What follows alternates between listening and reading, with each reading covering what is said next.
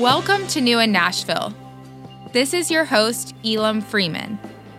I'm a commercial real estate broker and yoga instructor based in Nashville, Tennessee, and I am a Nashville native who has spent time living in Los Angeles and Washington, D.C. I have also traveled to all 50 states and visited nearly every U.S. metropolitan city bigger than Nashville.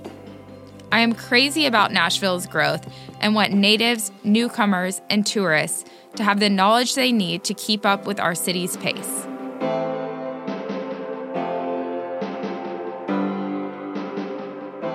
Today we are recording from Walden on Gallatin near the cross-section of East Trinity Lane. Walden opened in March 2018 and is part of the East Hill Row neighborhood. Previously, the space was home to the Hop Stop, which was owned by the same group as Village Pub and Beer Garden.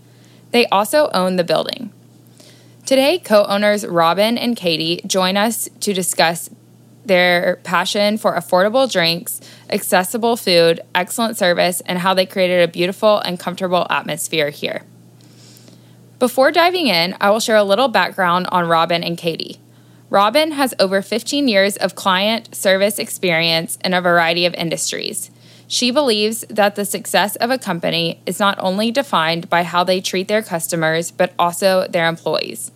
Her skill set includes marketing, sales, guest relations, bar and restaurant management, event planning, staff training, team management, and photography.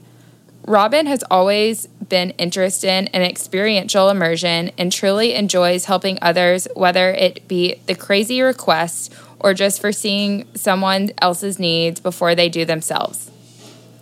Katie has over 10 years of product design experience and has worked with everyone from mom and pop shops to global brands. She practices user-centered design thinking to create revenue-generating products while advocating for the best customer service. Her experience includes UX design, visual design, front-end development, user research, packaging, brand, and product development. Katie has always excelled in finding the inefficiencies and turning them into paths to profit. I met Robyn and Katie at their Crush It Nashville event last spring, which they will continue to hold now in their new bar. We will further discuss in our interview. Without further ado, I welcome Robyn and Katie on the show.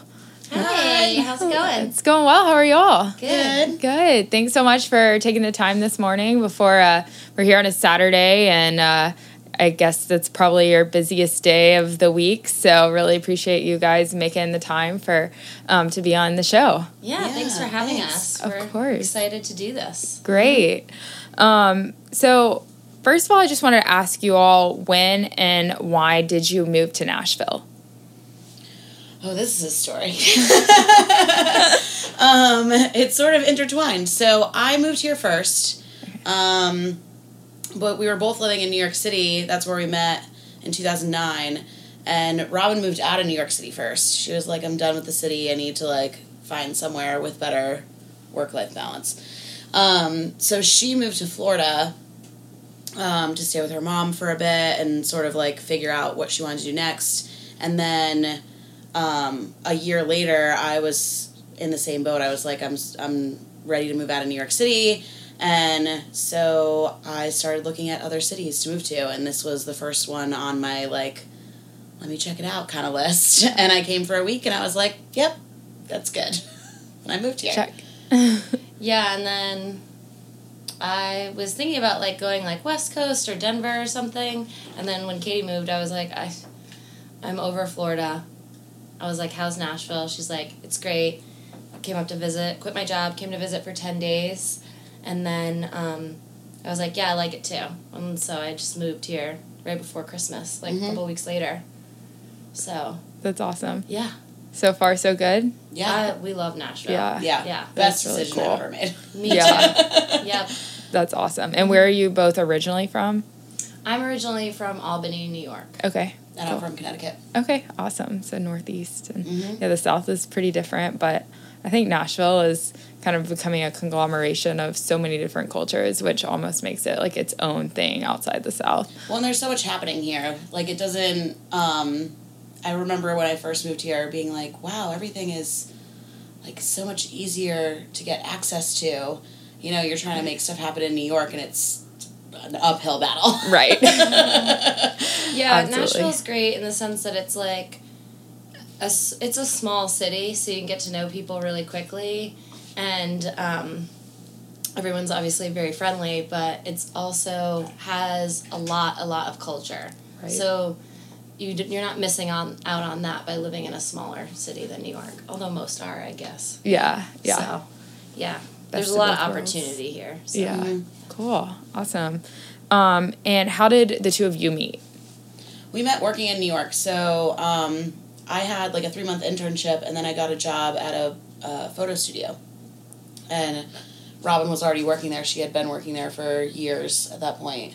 A few years. Yeah, I worked there for about 4 years. So I was account manager of catering and special events. That was the first food and beverage job that I had. Yeah. I was originally the front desk / studio manager kind of person. And then 2008 rolled around, and so they kind of laid off the whole catering department, and they were like, you can do this, we know you can. And I was like, oh, I'll try. So then, and then 2 months after that, they're like, and we need you to do your old job too, actually. So, that's kind of a funny story too, because Katie started when they rehired a graphic designer, and she would come in, and she hated me. She was like, I would be at the front desk, and she was like, hey, good morning, I'm here. And I was like, great. And then when she'd leave at the end of the day, she'd stop, and she's like, okay, I'm leaving. I was like, great. And then she kept doing that, the second day when she was leaving, I was like, are you telling me this specifically for a reason? And she was like, yeah, Francisco said to just tell you when I come and go every day, and you'll do my time card. And I was like, you can punch in and out yourself. No one told me this. I could definitely handle this. I was like, who is this girl? What? So, yeah, and then, we bonded over our love for happy hour. So. Yeah. That's awesome. Yeah. And it's all come together in the Walden. Yeah. Yep, basically. That's great. Okay, great. And then, let's see. Oh, okay. So we kind of talked about, I was going to ask what the pros and cons to moving to Nashville. Is there anything y'all want to add to that? I mean, y'all definitely talked about the pros. Are there any cons moving here? Landlocked for us. Yeah. We're used to being by the water and spending a lot of time. My family is all from the North Fork of Long Island. So when I was in New York, I lived out there one summer, and I used to go every weekend basically, or whenever I wasn't working, I'd be out there. Yeah. Katie's parents have a boat. We spent a lot of summers in Block Island, which is off Rhode Island. It's gorgeous. So that's been the toughest part. Yeah. I mean, we rent pontoons on Percy Priest at Every least year. At least once a year. Yeah. But it's not quite the same. Yeah, we're hoping to have a lake house next year, but we'll see. I mean, that's tough. I think, what else would be tough in a business sense? I mean, it is the South, so there's some boys' clubs out there. Mm-hmm. There's that kind of, some people, not all people, with the maybe old-fashioned or antiquated mindset. Mm-hmm. There was a club that Katie was a member of that I remember they were advertising for a men's lunch. Oh, no, it was when I was interviewing. So they had set up this mentorship program, and they were like, oh, we'll, set you up with a mentor. And I was like, great, I want to meet people around town. And so they were like, well, we'll do an interview with you to figure out who to pair you with. I was like, great, that sounds awesome. And so I was talking with the guy who ran the whole programming thing, and he had his, assistant there taking notes. And I remember in the middle of the conversation, he's like, you'd be so interested. He's like, well, we have this men's lunch, but maybe we could start a women's lunch. And I was like, or maybe I could just go to the men's lunch. Yeah. And he's like, we should do a women's lunch. Write this down. And he pointed to his assistant. I was like, Oh, It's like, or it could just be a lunch. Or it could just be a lunch. Just lunch for all the members. Yeah. Maybe. Yeah. You can commingle. Yeah. So yeah, a little bit of that. Not an overwhelming amount, and definitely not with the people that we deal with, on the day-to-day basis. No, not at all. We've met some really, really great investors and business owners here. It's awesome when you can find the people that are open to sharing. Yeah. Sharing stories, sharing, like, what they've learned. Like, there was a bar we went to check out, and the way that we like it, the owner's behind the bar, and we were like, this is, pretty a while ago, like 2 years ago, probably, and we were like, oh, man, we want to open a bar. And he's like, oh, yeah, and we were like, we have these questions, can we ask you? He's like, yeah, I'll tell you whatever you ask, whatever you want to know. So that's awesome. There's a really good community here of people who are willing to help each other out and want to be, involved in making the community as a whole better. Yeah, that's great. Yeah. It really does seem, especially in East Nashville, just really collaborative, which I think is huge. But, and it's almost like its own little environment, and I think you don't have as much of, compared to some other Nashville neighborhoods, as much of that, like, old South sort of mentality, particularly on the East Side. It seems like that's the most immune place to it. So, well, we've got a lot of transplants in Nashville, so, I mean, I don't want to be like it's a melting pot, but it's like a geographical one. Yeah. Right. No, absolutely. So it's always interesting to meet new people and hear about their experiences. Yeah. Yeah. Cool. Awesome. Well, thank you for that. I know the restaurant is like, I guess it's not just a side hustle, but you have other jobs as well. So can you talk a little bit about that, what your other jobs are, and then how you balance your time and how much you allocate for your other jobs versus towards the restaurant and bar? Yeah, I'll go first. I still work full-time for Hearst Magazines. Okay. I'm their director of design systems, so I work on user experience for all the magazine websites globally, so like Cosmo, Marie Claire, Esquire. And so I, that's still a 9 to 5, technically a 9 to 5. But I work remote here. There's not an office here. So I work from the bar office that we're sitting in right now. And then in between meetings, if I need to jump in and do something, I can. Right. And then we have our business coaching company, which we started before the bar. Was that a year ago? Over a year ago. Over a year ago. It was February 2017. Yeah. Is when we started that. So we started a business coaching company and an event series, which we're kicking off again on Tuesday. Took a break to open the bar. Yes. And that's called Crush It Nashville. Yeah. So it's a very casual, no name tags or anything, but we reach out to local business owners that are, crushing it. And we have them come in and kind of just do a Q&A with them. And the audience can ask questions. We kind of want people to, learn, a lesson maybe that they learned so that the other people that are trying to do something don't need to learn it, or, tools that they're using, and get some inspiration and stuff like that. Yeah. So we've done it with Patrick Hayes of 1767, Maddie Bush of Amelia's Flower Truck, Matt Niehoff of Experience Dash, Hannah Schneider of Hannah Schneider Creative, which is a PR and social firm here in New York and Nashville, actually. And then on Tuesday, we'll be doing Project 615. Yeah, that's awesome. That's actually how I first heard about y'all. And at the Rose Wall, I was at the 1767 one. Oh, cool. And it was, just a great event. Met some really cool people that, I've bumped into in other places.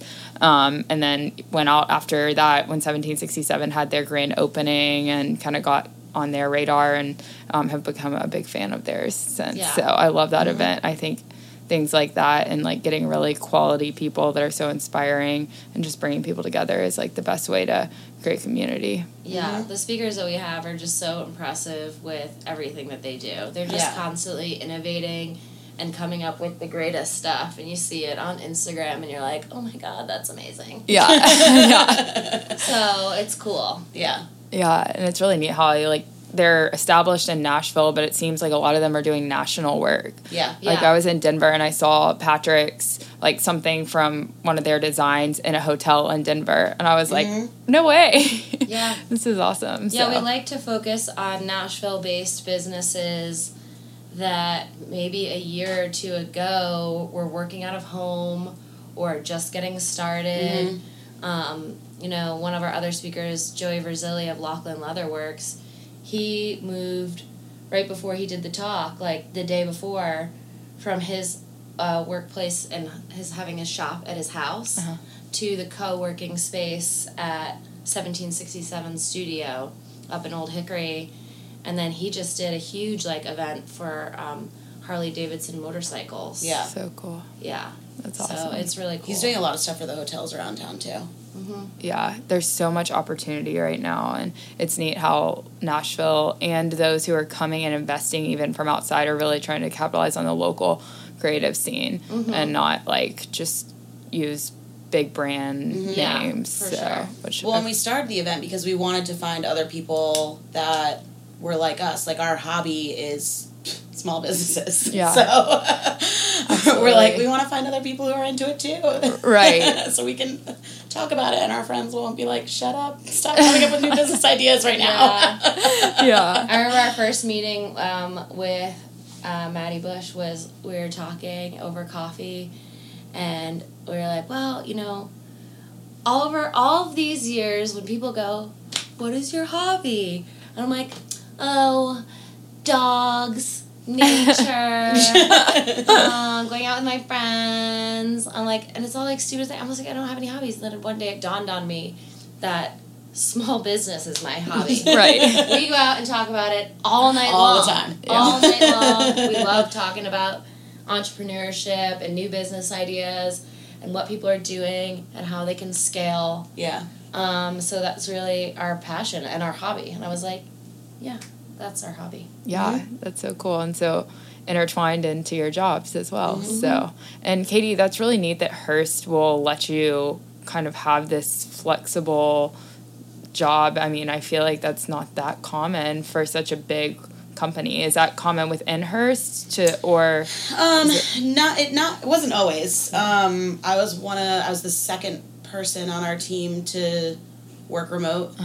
I've been with Hearst, it'll be 7 years in July. Okay. So I definitely put the time in. Right. I've had the same boss the whole time. So, so, you know, there's a lot of, like, trust, and I'm, you know, still very over-communicative and try to make sure that, you know, people in the office know that I'm, like, still around. I'm not, like, on an island over here just working away. I'm still very much involved in a lot of the teams, and I fly back, I mean, I took a break again to open this, but I fly back, like, every couple of months for a few days to be in the office and put in some FaceTime and meet with some people and do some, like, sketching sessions and stuff like that. So, cool. Yeah, it's been great. I'm really thankful that they, you know, trust that I can, you know, be a remote employee. Yes. Yeah, hopefully more and more companies are starting to transition into just understanding, like, these other things that are part of your life, like, probably help you do better in your job with Hearst. Yeah. Well, in the beginning, I think the biggest issue was that as a organization, we weren't set up, so there was a lot of logistical stuff that we had to get over, like getting the right video conferencing system where I could hear everyone in the room, like that kind of stuff. But since that's all been streamlined now, we have several people who are remote, and we had to, because now we have we work a lot with international teams. Cool. And so it was a necessity not just of people within the U.S. team going remote, but that we have to be able to communicate with Japan, like, regularly. Yeah. There's actually another employee and engineer who is moving down to Tennessee. Really? I think he's looking at a house in, like, Rock Island or something. But he's moving down here too. Yeah, and they had Katie write guidelines. Yeah, I wrote the work from home, work remote guidelines for That's awesome.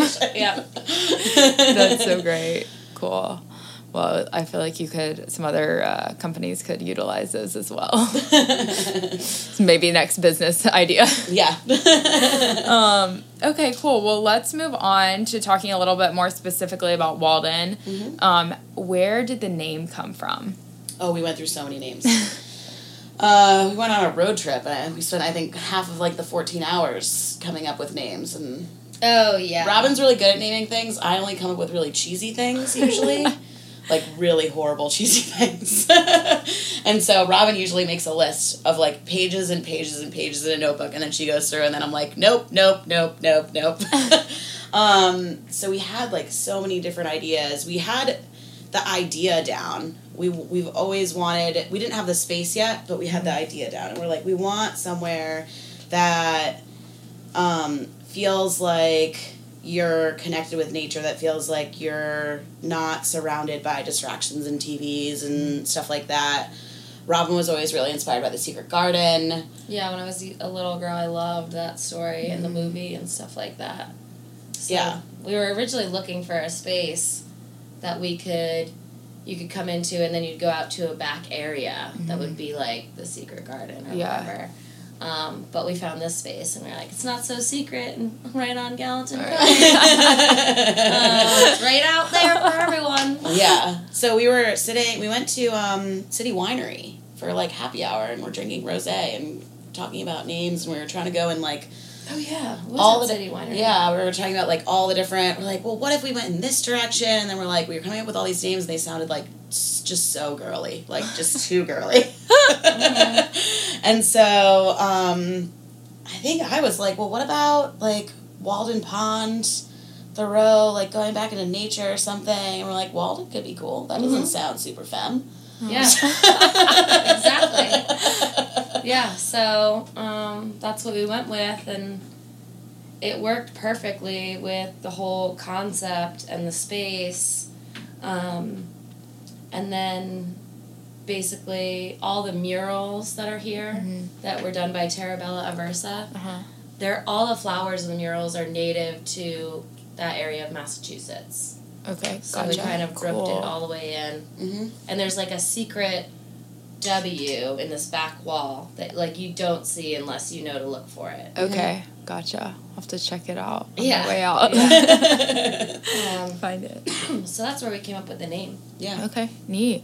Yeah, I mean, it's a great visibility on Gallatin, but it is kind of a little oasis to come in here, and I've seen just so many people come and get to swing on the swings, and that's a nice little, it's almost kind of a good juxtaposition. So big fan. We had a girl on the patio one day I was chatting with, and she's like, I actually have this furniture at my house. I said, perfect, because we wanted people to feel like they're having the greatest time at their friend's yard. So. Awesome. Yeah, right. And then how did you guys go about finding the opportunity to assume this lease and then essentially buy an existing restaurant is kind of my understanding of how it happened. Yeah, I mean, we looked at one other... I mean, we're crazy people when it comes to this. We were on LoopNet every day, checking out properties, and we went and looked at a place on Dickerson that was just... I mean, it needed so much work, and we were like...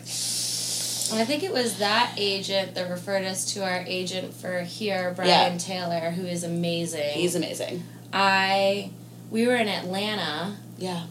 And it was pouring rain, and I had gone to get Starbucks for everybody, and so I was trying to wait for the rain out, and so I called him, and he answered, and I was like, "We're looking for a bar. Will you help us?" Well, the first agent referred us to him because the first agent was really only he really focuses on Dickerson and Gallatin, he's very East Nashville, and he was like, Brian knows everywhere, and at the time we were we wanted East Nashville because we both live over here, but we were we could do another area of town. Right. We could do North Nashville. We could do Wedgwood, Houston. We could do a couple different areas, but we want East Nashville. Yeah. Yeah. I mean, we're in this community. This is where we live, so we wanted to be more fully involved with it, opening the business. doing some events with the local community. And, I mean, a lot of people that come in here are like, oh, this is what we've been missing. And we're like, awesome, we're glad that you feel that way, because, like, going out here all the time, we kind of try to put things that we felt like were missing from the neighborhood that we wanted, like a nice, affordable glass of wine, dog-friendly patio, open on Sunday. We're working on brunch right now. We've tried a couple of items over the last few weekends, but we'll get there. Yeah. So. Well, and so Brian was like, yeah, I'll look at some places, and he sent some stuff over, and then it was, like, not that long after we talked to him that he was like, and this place just came up. It was about a month. Yeah. So, he was like, oh, let's go check it out. And so our landlord was the owner-operator of the bar that was here before. Right. And so it was definitely a unique scenario where we bought a lot of the equipment, but we didn't actually buy the business. But the space was already set up for a bar. We already had the 36 taps, which we were like, oh, we can do some way more than just beer on these. Right. It's going to be a beer bar. Yeah. So let's figure it out. And we left that initial meeting, like, when we checked out the space, and we're like, we want it. Yeah. That was Katie. She is the decision maker in a second. I'm like, are you sure? And I'm like, nope, sure? I can see it. I walked in, I can see it. Yeah. I can see it. That's it. So we were nervous because he, like, kept showing it. They weren't giving us, like, an answer. And we were like, we took 48 hours. Because we had been writing business plans for 2 years. And that's why we were like, sick of this. Let's go find a place. Yeah. So we had to tweak our entire business plan and concept to fit this place and run all of the numbers and the pro forma and the financials, put our backers in there, put our assumptions in there, and we were like, we need to pitch the landlord, because we sent it over and we were like, we're not hearing anything, and we're like, why aren't we hearing back? And we were nervous that we weren't, since we're not proven operators, and any other hospitality group in this town could have found this place, flipped it in a second, and they would have, like, not batted an eye. Right. Yeah. And we're like, we're not proven operators, but this is, like, our best chance at starting, you know, the businesses that we want to have. Yeah. And so I was like, I'm going to put together a pitch deck. We're going to pitch like we're pitching an investor. Yeah. We're going to pitch this landlord. Right. we took that to Staples, had it printed and binded, and we were like, get us this meeting. And we went for coffee, and we were like, look. And they followed along, and he was really impressed. Yeah. So, yeah, and then I think the other people that looked at it, one, he didn't like their concept, I don't know what it was, the other didn't have their pitch together fast enough. Yeah. Yeah. So, we got lucky. Yeah. Well, not total luck, you know, we pushed. Yeah. But, yeah. Yeah, no, that's awesome. I mean, it's such a competitive market, and also to be able to find a second generation space is huge. Like, It's insane. you can't. We talked to people who are building out bars from scratch, like in the neighborhood, and they're like, how did this happen? Yeah. And we're like, I don't know, karma, I guess. Yeah. We've been doing enough good things. Yeah. Yeah, so we got really lucky with that, because building out is a whole nother beast. Right. Oh, yeah. Yeah. Well, and I think it's huge that you guys did the whole pitch. I mean, that's what, I'm a commercial real estate broker as well, and, like, I always tell my clients, like, you have to, the person who is renting to you is investing in your concept, and you have to treat them like an investor, and you have to put together and, like, have a good presentation, because that's their first impression of you. Yeah. And, like, they want to see that you're going to, you know, bring a good name to their building. So, yeah. Kudos. That's Make sure great. you pay the rent. Yeah, Well. exactly. Yeah, it's like you got to dot every I, cross every T, because they want to know that you're paying attention to detail. Yeah, for sure. So, yeah, that's how we ended up here. Yeah, that's awesome. In East Hill Row. East Hill Row. I love it. Is that, and I saw that on the Walden website, so is this, like, little, where do you consider, like, East Hill Row kind of beginning and ending? This block right here. Okay, cool. So It's the East Hill neighborhood, but when the Fox moved in underneath Bowery Vault, Right. They wanted to start branding the neighborhood, and so they were talking with the owners of Mickey's, which is right next door, and they were like, what do you think? They came up with, like, a whole bunch of East Hill Corner, like, they came up with, like, a bunch of names, and I think it was actually Andy, the owner of Mickey's, who was like, those all sound terrible, just call it East Hill Row. Yeah. And so then, that sort of kicked off the branding of the neighborhood. Nicoletto's went in there, and now we're part of that. So, it's just like this corner block right here. I love it. Well, so will Grimey's be considered part of East Hill Row? Maybe? I don't know. I don't know. We've actually reached out to them to say hi to our new neighbors because we love everybody on the block. So we're excited for them to join. Yeah. There's like a couple of houses in the way, but hey, why not? Why not include them? Yeah. Loop them in. Yeah. Yeah. That's going to be a really exciting addition to this corner. Oh, yeah. I know. It's huge. So bring lots of good traffic this way. Mm-hmm. Yeah, I think it's really always been interesting to me that like I use Nashville Guru a lot, and they have it broken down by neighborhoods, and East Nashville is like its own neighborhood, whereas like on the west side it's like every neighborhood. Block is I'm like East Nashville, like the side, so like East Nashville is huge, and like there's so many little different neighborhoods within East Nashville, and I think over time that it will continue to get divided up and people start there are pockets like Riverside Village and 5 Points, and so having like a name, because East Nashville is so large compared to the other neighborhoods, having a name for like what area this is, because you could say, oh, we're up Gallatin, but like that's like a pretty big space. Right. Exactly. Are you in Madison? Like, yeah. Exactly. How far up Gallatin? Right. Exactly. Across from the Taco Bell. Yeah. Everyone knows that landmark. That's where they go after Walden. Yeah. Yep. Cool. And then who was responsible for curating the menu? I know you guys have talked about, like, you've been working on your business plan. Was that very much a joint effort, or is one of you kind of more... We did it ourselves. As far as the food goes, we are still working on that and developing that. We honestly thought, because everybody was like, it's so hard to get kitchen staff, especially in Nashville. There's so because many there's places such a shortage. Yeah. And if they're just not happy, they'll just leave. We thought we'd be putting together crudité and like meat and cheese crackers in the kitchen. We thought we were going to put Triscuits and cheese squares on a plate, and that was going to have to be our food, because we weren't going to get any kitchen staff. Oh my gosh. Yeah. But we got really lucky, and we got a great team in the kitchen. And we kind of threw our first menu together 2 days before opening. Yeah. And so I didn't know we were going to have pizzas and grilled cheeses on the menu until 2 days before. I was like, thank God I set it up so I could print them myself. Yeah. Right. So, half that stuff from the beginning is gone, and there's half new items now. But we're still working on developing that. It's a tricky kitchen to work around because there is no hood. Mm-hmm. So there's no fryer. Okay. There's no anything stovetop. like that. Yeah. Gotcha.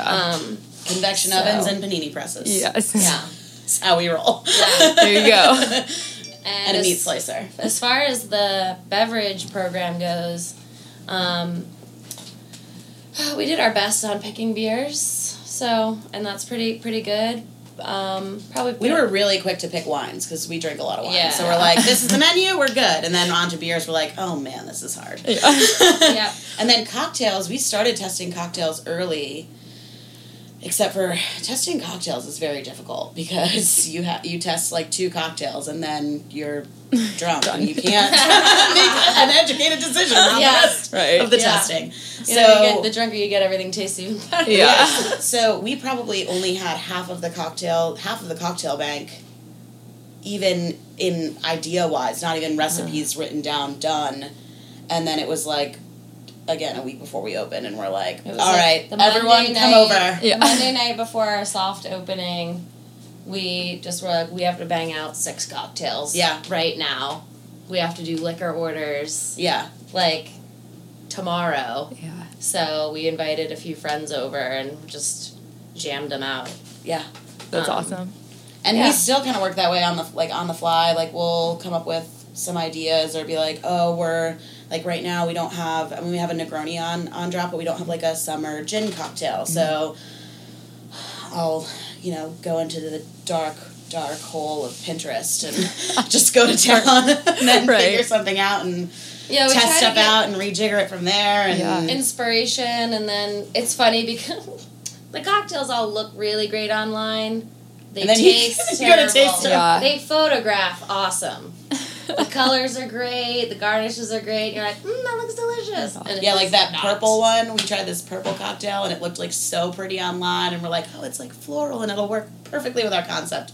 We made it. It looked gray, and it tasted disgusting. Oh my gosh. It tasted like a sweet tart. It was so gross. Oh. Yeah. So, yeah, we do a lot of tweaking. Yeah. That's cool. And we'll try to get the guests now, at least, so we can get the bartenders and the guests involved. Like before we opened, it was very much just like going off of our own personal preference and our friends and stuff like that. And so now we'll try. Like yesterday, I was testing some recipes, and there were some customers here, and we taste variations. So we'll play with the ratios of the ingredients, and then we'll be like, all right, which ones do you guys like? Like this one's a little on the sweeter side. This one's a little more bitter. Which one would you drink the most of? Yeah. Mm-hmm. And get their, feedback, so it's not just like one sip of a cocktail, that tastes good, we're good. Right. Yeah. So we try to like have those conversations like, well, would you drink the whole thing? And they're like, actually, no, I'd probably drink the whole thing of this one over here. Yeah. But that one sip is good. Right. Yeah. And it's been a learning lesson with the draft system. Yeah. Excuse me. You can't throw anything in a keg. Nope. I mean, we Beet knew juice. you can't throw like chunks of fruit in there, obviously. But It'll clog. Right. anything with a high viscosity that's like thicker is a no-go. So we've got this amazing cocktail called Beets by Dr. D, which is beet orange juice, lemon, and mezcal. Mm-hmm. So it's very smoky, earthy.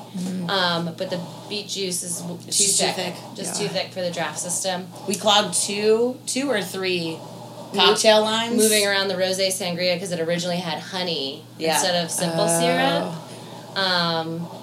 So day one we clogged 3 of the lines. We're like, damn it. I pulled it apart and I was like, this entire tube is clogged with honey, like a straw, like those honey straws. I was like, whoops. We tried to make a honey syrup, still too thick. Yeah. But for some reason, the maple syrup's goes fine. Interesting. Yeah.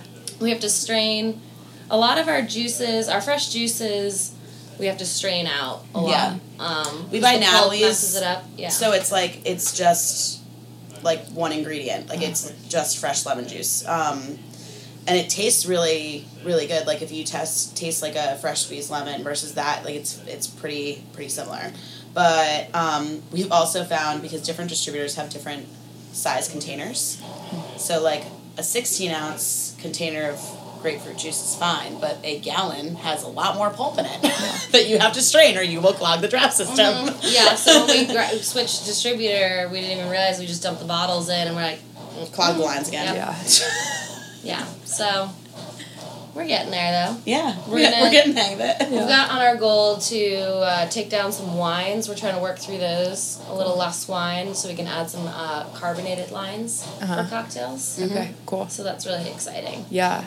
Can't wait to get there. Yeah. Awesome. And was that in the original vision to have cocktails on tap, or when you ended up having all these taps with this specific space, did that kind of change? So when we saw the space, we were like, we gotta have cocktails on tap. Yeah. Well, because that was always, but it was always in every one of our business plans that we wanted the efficiency of service. We want our bartenders spending time talking with guests and like fostering that atmosphere, making connections between guests, like that human connection, and not spending time like twirling bottles and waving shrubbery and whatever else. Right. Of course I say that, and then the beet cocktail. She puts shrubbery on everything. I put edible flowers, and we were allowed to snack one piece of basil per cocktail. Yeah. So the cocktails on draft worked really well with that whole idea that if they can, be making cocktails really fast, then they can spend more time with the guests. And that was just a concept before we opened, and then when we did open, I remember it was actually on the wines that I noticed it first, just because I was sitting there and one of our bartenders was pouring like 5 wines at once, and it wasn't it was like 2 reds, 2 whites, a rosé, and a prosecco, and I was like, you literally cannot do that with bottles. Yeah. Like, you can't pour a glass of red wine and a Prosecco and white all at the same time, and she got all of those drinks out in like 30 seconds. Yeah, that's so cool. And I was like, it's working. Right. It's working. The vision has come to fruition. Yeah. That's great. That's awesome. Cool. Yeah, I feel like cocktails on tap too is like something that's becoming more frequent, like throughout the country even. It's like, I feel like lots of I haven't seen it that much in Nashville, honestly, but in some other cities it seems to be becoming. There are places that do it, but a lot of no one's highlighting it as much as we are. Right. So like 210 Jack has a couple cocktails on draft, but you wouldn't know that. Yeah. You know? Right. So people are doing it for efficiency and consistency, because that's the other benefit. Like, every time you get honeysuckle lemonade here, it's going to be the same as the time you got it before. Doesn't matter what bartender is working. It doesn't matter, like, if someone accidentally poured a little bit too much or there's not enough like, it's going to be the same no matter what. Right. Because we work off the same recipe every time. There's also places that have, Tito's lemonade or something like that. It's not the same. It's not craft. Yeah, I mean, we make ours in-house, so it's a little more on the craft side of things. So we do battle a little bit with that with customers that come in. They're like, oh, it's on draft. And we're like, yeah, but we make them in-house. It's just batch. Right. And they're like, so... Yeah, there's an educational piece to it, but, and actually for the first, couple of weeks, I would purposely, now we do it back here, because usually it's like, oh shit, we're out of this, we need to make another one. Yeah. But I would batch them out behind the bar, and people would be like, why are you pouring 6 liters of ginger beer? Like, are you going to put a straw in that? Like, what's this giant measuring cup doing here? Yeah. I'm like, oh, I'm making the Moscow Mule right now. Yeah. See how many bottles of vodka go in this? Right. Right, we're not cheating you. Yeah. Yeah. Well, and, the price point, you can't get your price point at, a true craft cocktail bar where they're, spending so much time making it, so... Well, for us, it's actually because of the volume. So we're able to get better alcohol for our draft cocktails because we buy at a larger volume, so we can get it at a discounted price. So if you're buying, one bottle of Hangar 1, which is our well vodka, it's $30. Yeah. But if you buy 3 cases at a time, it's 10. Right. So there's a big difference, and there's a lot of that factors a lot into what ingredients we use, and the conversations that we have with our distributors about we're very adamant. We're yes, that whiskey tastes really great, but it's not at a price point that we can put it in a keg. Right. And so we do a lot with doing the math on what we can use, and whether we use a really nice ingredient but not that much of it, or a really nice ingredient that we can get a case deal on, or there's a lot of stuff that goes into being able to keep our cocktails under $10. Mm-hmm. Yeah. And still Hangar tasting. One's a great vodka, but it's really affordable for us, so we can pair that with something fancier like Saint Germain and still be able to give it to customers at a good price. Yeah. That's cool. Awesome. And were there any other bars or restaurants in other cities that you guys went to that kind of led to your inspiration? Oh, so many. We went on a whole New York City tour. Yeah. And we also pay attention, we've, I think, have been looking at bars our entire lives, being we like this, we don't like that, we like this, we don't like that. Yeah. I would say one of my... I have 2 huge inspirations, but one is a craft beer bar that I used to work at in Astoria called Sunswick. Okay. So operations there were pretty smooth for me, so we've modeled a lot of that stuff kind of after that place. And then as far as a feeling goes, we really love our friend Sarah's bar in Greenport, New York. First and South. Yeah, it's called First and South. It's in an old house. She's just amazing. She's got such talent and an eye. And her partner, Dan, they're just so friendly. Mm-hmm. There you feel like you're hanging at someone's house and you feel comfortable, like it's your friend. So that was kind of the vibe we wanted to give off. I wanted for our bartenders, like, you know, on somebody's third visit, hopefully before then, we want them to feel like this is their place. Mm-hmm. Yeah, so they inspired us a lot. Yeah. I would also say in that New York trip, so we went up to New York to just get inspired by all the bars there. We put together a map of like 30 places this for a was single right weekend. before we opened, so we also were picking places that specifically had cocktails on draft. Yeah. West Side, East Side, Brooklyn. Yeah. So. And we went to one, I think I was most inspired by Giuseppe at Suffolk Arms. So we went there for brunch, and the owner was behind the bar, and he was just, like, again, so open and wanted to talk to us about, like, all the things about opening a bar, and he just makes such good cocktails. Yeah. Like, mind-blowing. Oh, yeah. And his handwriting naturally looks like graffiti. It's insane. Yeah, he's a super, super cool dude. Yeah. Cool. Well, I'll have to definitely link those in the show notes because I love giving people recommendations when they travel. And especially I found when I go to New York City, it's like when you come to Nashville, you can go to Nashville's Eater account and it's like, okay, you can find or go to Nashville Guru or something and like find the spots that kind of like check the box for what you're looking for. But in like New York, there's so much that it can almost become overwhelming. It's like I like those personal recommendations, and same with LA. It can become a little difficult to find the spots that you want to go to because there are so many bars and restaurants. And yeah, for sure. I'm sure living there, it's even just like you only scratch the surface. Just traveling. New York's one of the places that if you went every like meal at a different place for 1 year, you'd never finish. Because new places open. Yeah, you can't. There was an article about that. Like you'll never finish because so many places open and close. Right. That you could have, and I think they even calculated it if you had 5 meals, like even if you did snacks, like at a different place also, like snacks and desserts, you would still never hit them all. Yeah. That's crazy. Oh my gosh, I believe it. The great thing about New York is one of the things that I miss is like just almost anywhere you go, the food is amazing. Yeah. Like it just is. Yeah. And there's absolutely anything you could ever want, you can find it there. Yes. Like the most strange off the wall thing, I feel like if you just Google it, it'll be there. Oh, for sure. There's like a risotto shop, a meatball restaurant. Yeah. There's a pickle place now too. The Australian meat pies. Yeah. Oh, Australian meat pies are the best. Yeah. That's Shout out to awesome. Tuck Shop. Okay, cool. And then from like a business, I want to talk a little bit about the business side of, I feel like we've talked about the creative side a little bit, but how do you guys handle the branding and the social media without getting overwhelmed? I mean, I've followed you on Instagram and have been really impressed with seeing, just how well done the photography and everything is. And do you guys do all of that yourself or do you outsource any of it? That is our girl, Hannah Schneider.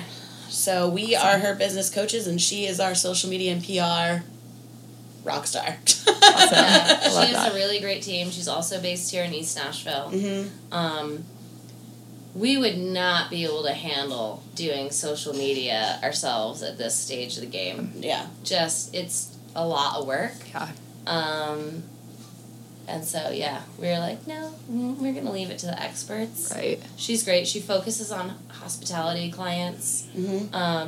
She also works in New York. She's got a bunch of clients up there and then some other ones scattered around the country. She's really on top of her game, on trends. Yeah.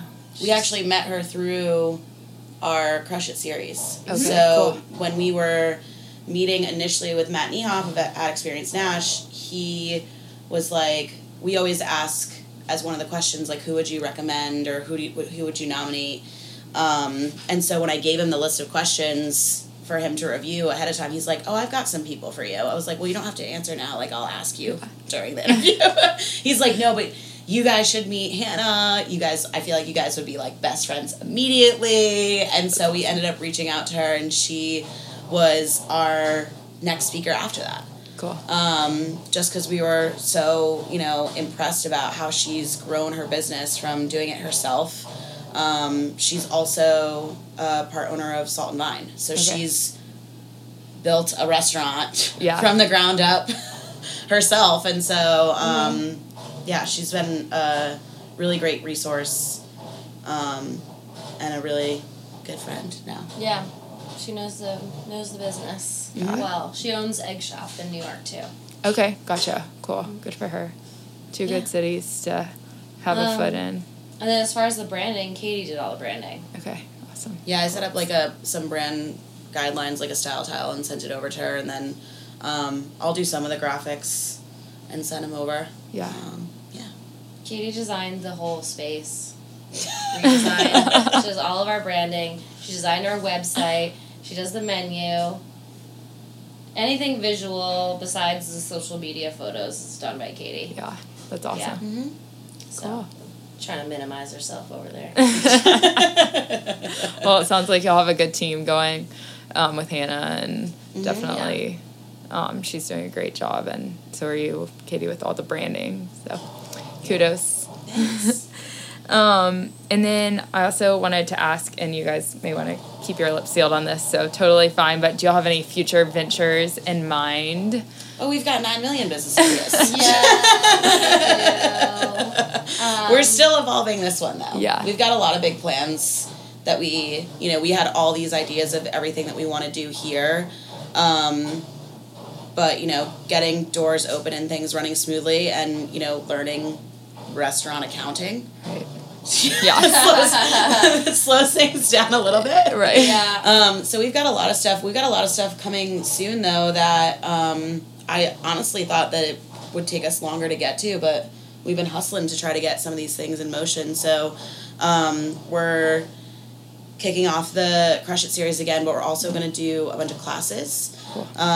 So we met yesterday with Nick from Mill Creek, and we're going to do an intro to homebrew class with him. Awesome. I have a friend who does lettering, and so she'll do a lettering class. We have another friend who's does amazing things with plants, just all and macrame and stuff like that. So she'll do a class, and so we'll get regular class activities going again, promoting that social interaction and learning, and just another activity to do instead of just going out and drinking. Right. And then we're also planning a block party.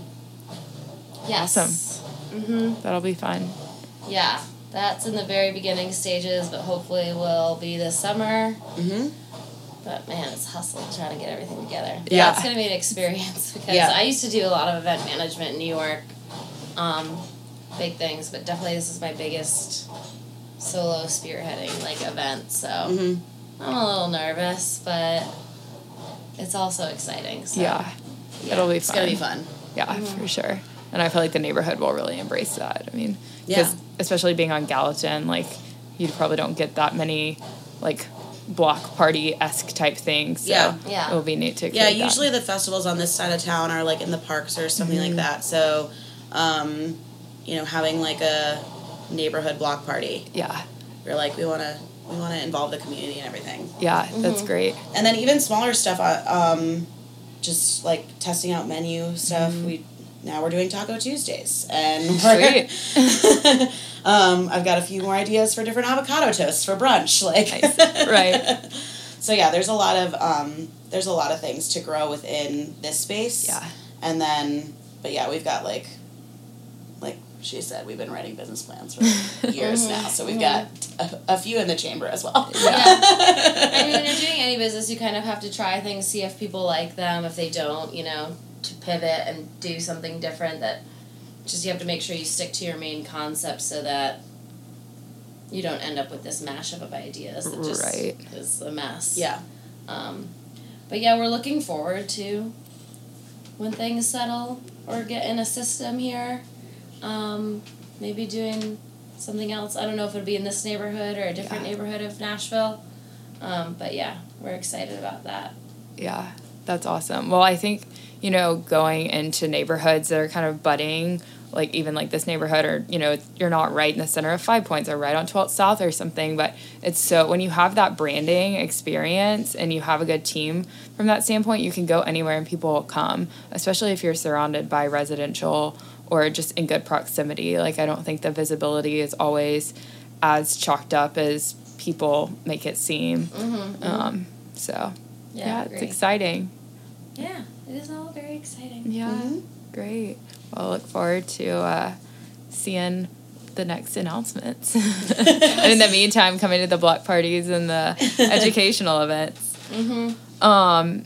Okay, so you guys talked a little bit about Crush It Harder, or Crush It. Is it Crush It Harder or Crush It Nashville? Crush It Harder is the business coaching company, and Crush It Nashville is the event series. Okay. Super confusing, I know.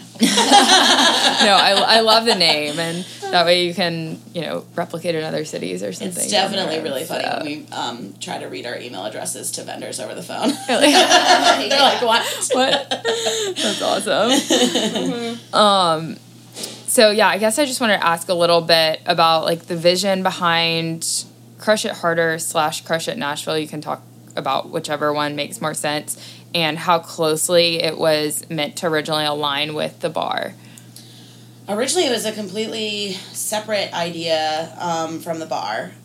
So when I moved here, I was trying to figure out what I wanted to do next, and sort of for the first time in my life, I was like, I don't know what that is.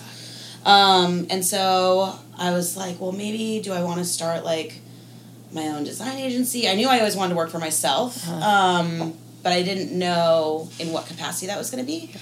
And so I wanted to also, at the same time, I wanted to, like I said earlier, meet other people around town. I wanted to find, that's why I joined that club, I wanted to find, the people who were doing stuff around town and get a sense of, what this city is all about, what's working, who the movers and shakers are, how do you get stuff done here? Right.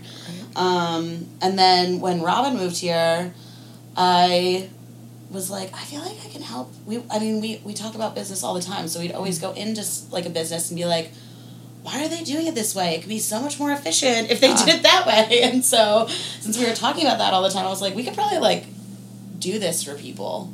As a thing. I think the tipping point for us was when Katie waited an hour and 10 minutes for a cold turkey sandwich, and we were like, we need to help people. Yes. Yeah. There's got to be something going on here and there's got to be ways to improve it. Right. So, yeah, I was like, we could do that. And Robyn was like, yeah, I don't know anything about that, but I'm in. Sort of that. In that way, there's a tie-in. When she was like, I think I'm going to open a bar. Do you want to help? I was like, I don't know anything about that, but I'm in. Yeah, cool. The bar was always my dream, and then consulting was always what I think Katie saw herself going into based on what she does now, and your dad's a consultant. Yeah. So she's always seen that. So I would say she's, maybe the primary in the business coaching, and I'm the primary in the bar, but it does overlap in the sense that, Katie handled, like I said, all the design, the systems, the POS. That was amusing, trying to figure out the point of sale system that we were going to use, because we had a lot of salesmen that were trying to mansplain to a global systems designer what she should think about things. I was like, let me pull up my sticky notes where I did a competitive analysis of you and everyone else. Yeah. Mm-hmm. So that was interesting. And as far as the business coaching thing, I've been managing people in my career, just almost since definitely straight out of college, and I definitely did a little bit of management in high school, which was bizarre. But yeah, so I'm used to having teams underneath me and training them, doing all that kind of stuff, kind of guiding them, leading them, especially event teams and staff and food and beverage people. So yeah, so it made sense. If we could help people, then I can help with getting things into a system, getting things into getting those checks and balances in place, and then Robyn giving advice on scaling as a manager and training and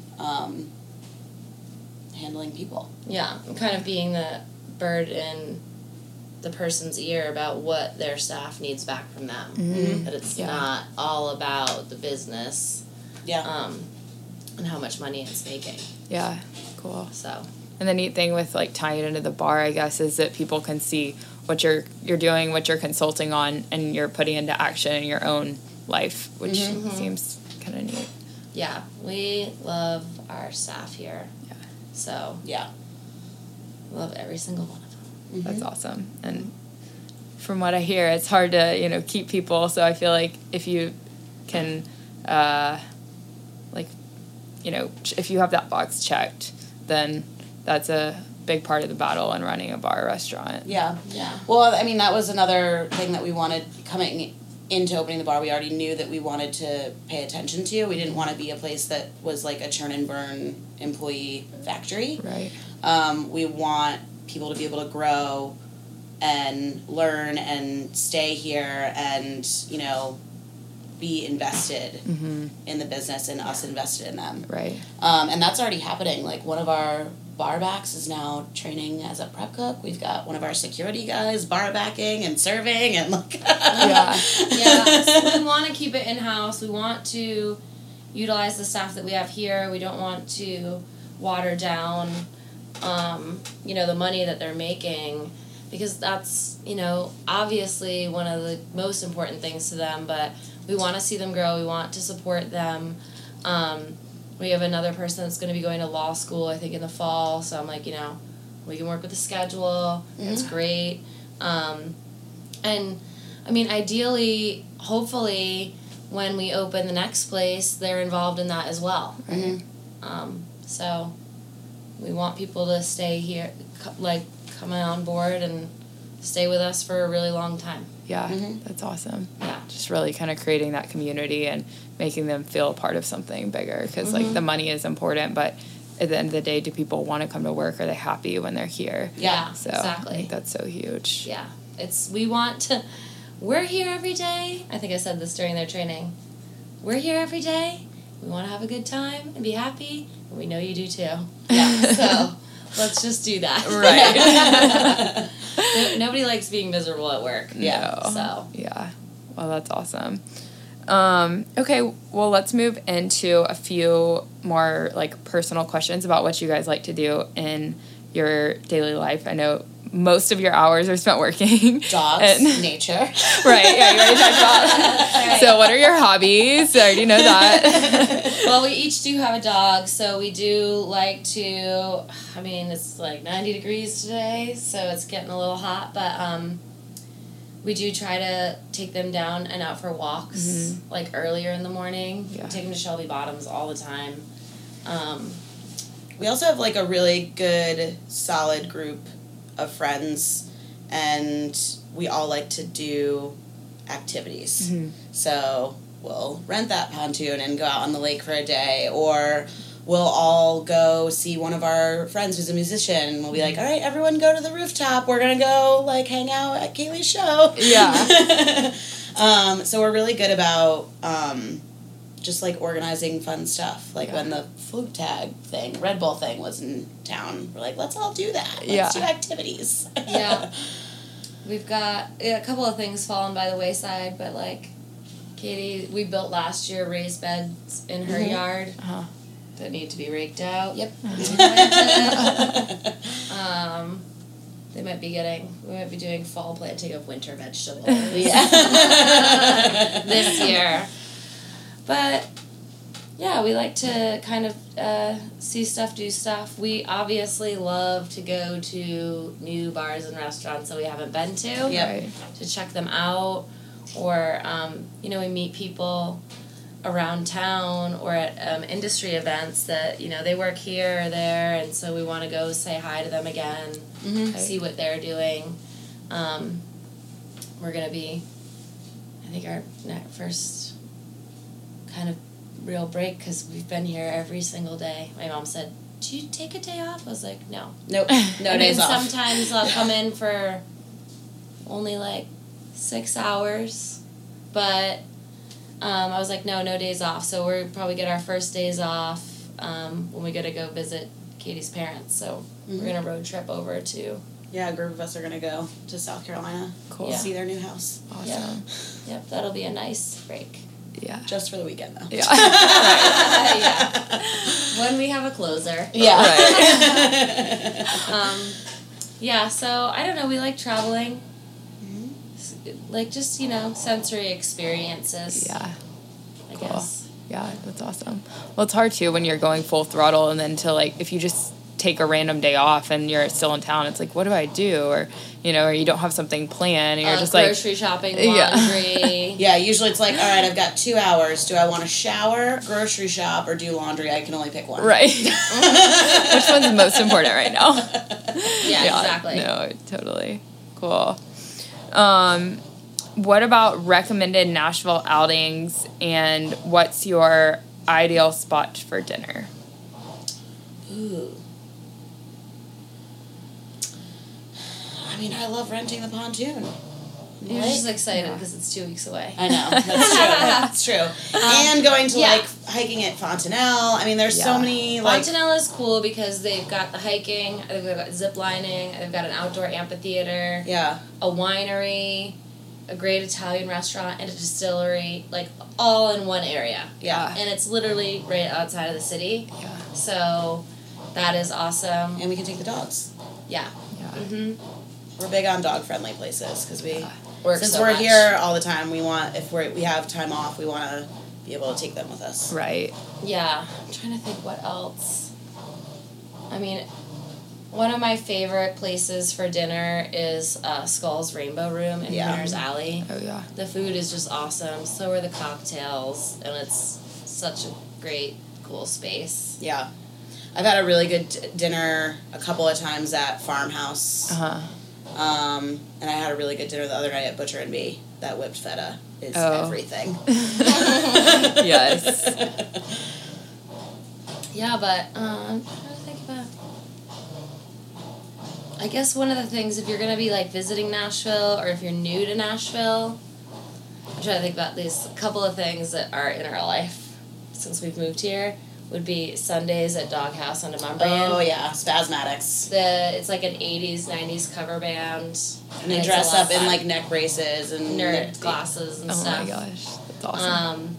It's a fun time. Motown Mondays at the 5 Spot Mm-hmm. is also a great time, especially for people in the service industry because it's like Monday night. You get in there and they play this old school music. There's like swing dancing happening. Nobody can stop moving their body. You're like, I'm so tired.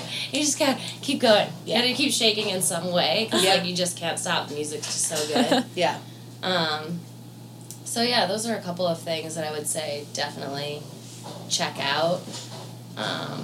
Riding on a joyride. It's been too long. But it's so fun. Yes. Take the free golf cart ride. Remember to tip. Yeah. Right. Yeah. Awesome. Well, thank you guys so much for being on the show today, and I learned a lot about your backgrounds and Walden, and I'm excited to follow your future ventures. Thank you so much. Thank you for having this us. was so much fun. Yeah, of course. First podcast. Done. Yay!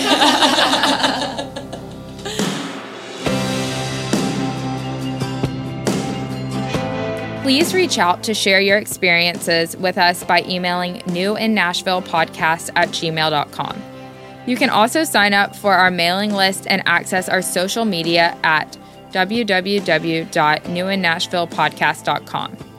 If you enjoyed the show, please review and subscribe on iTunes and refer our podcast to a friend today. Thank you to Jared Anderson of Evergreen Productions for producing and engineering our podcast. Thanks for listening, and we look forward to seeing you next time.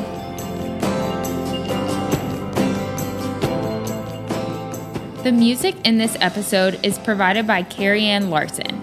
She is a singer-songwriter who strives to write songs that people hear their own stories in. You can find her music, including her latest single, Fair Weather Friend, on all digital platforms.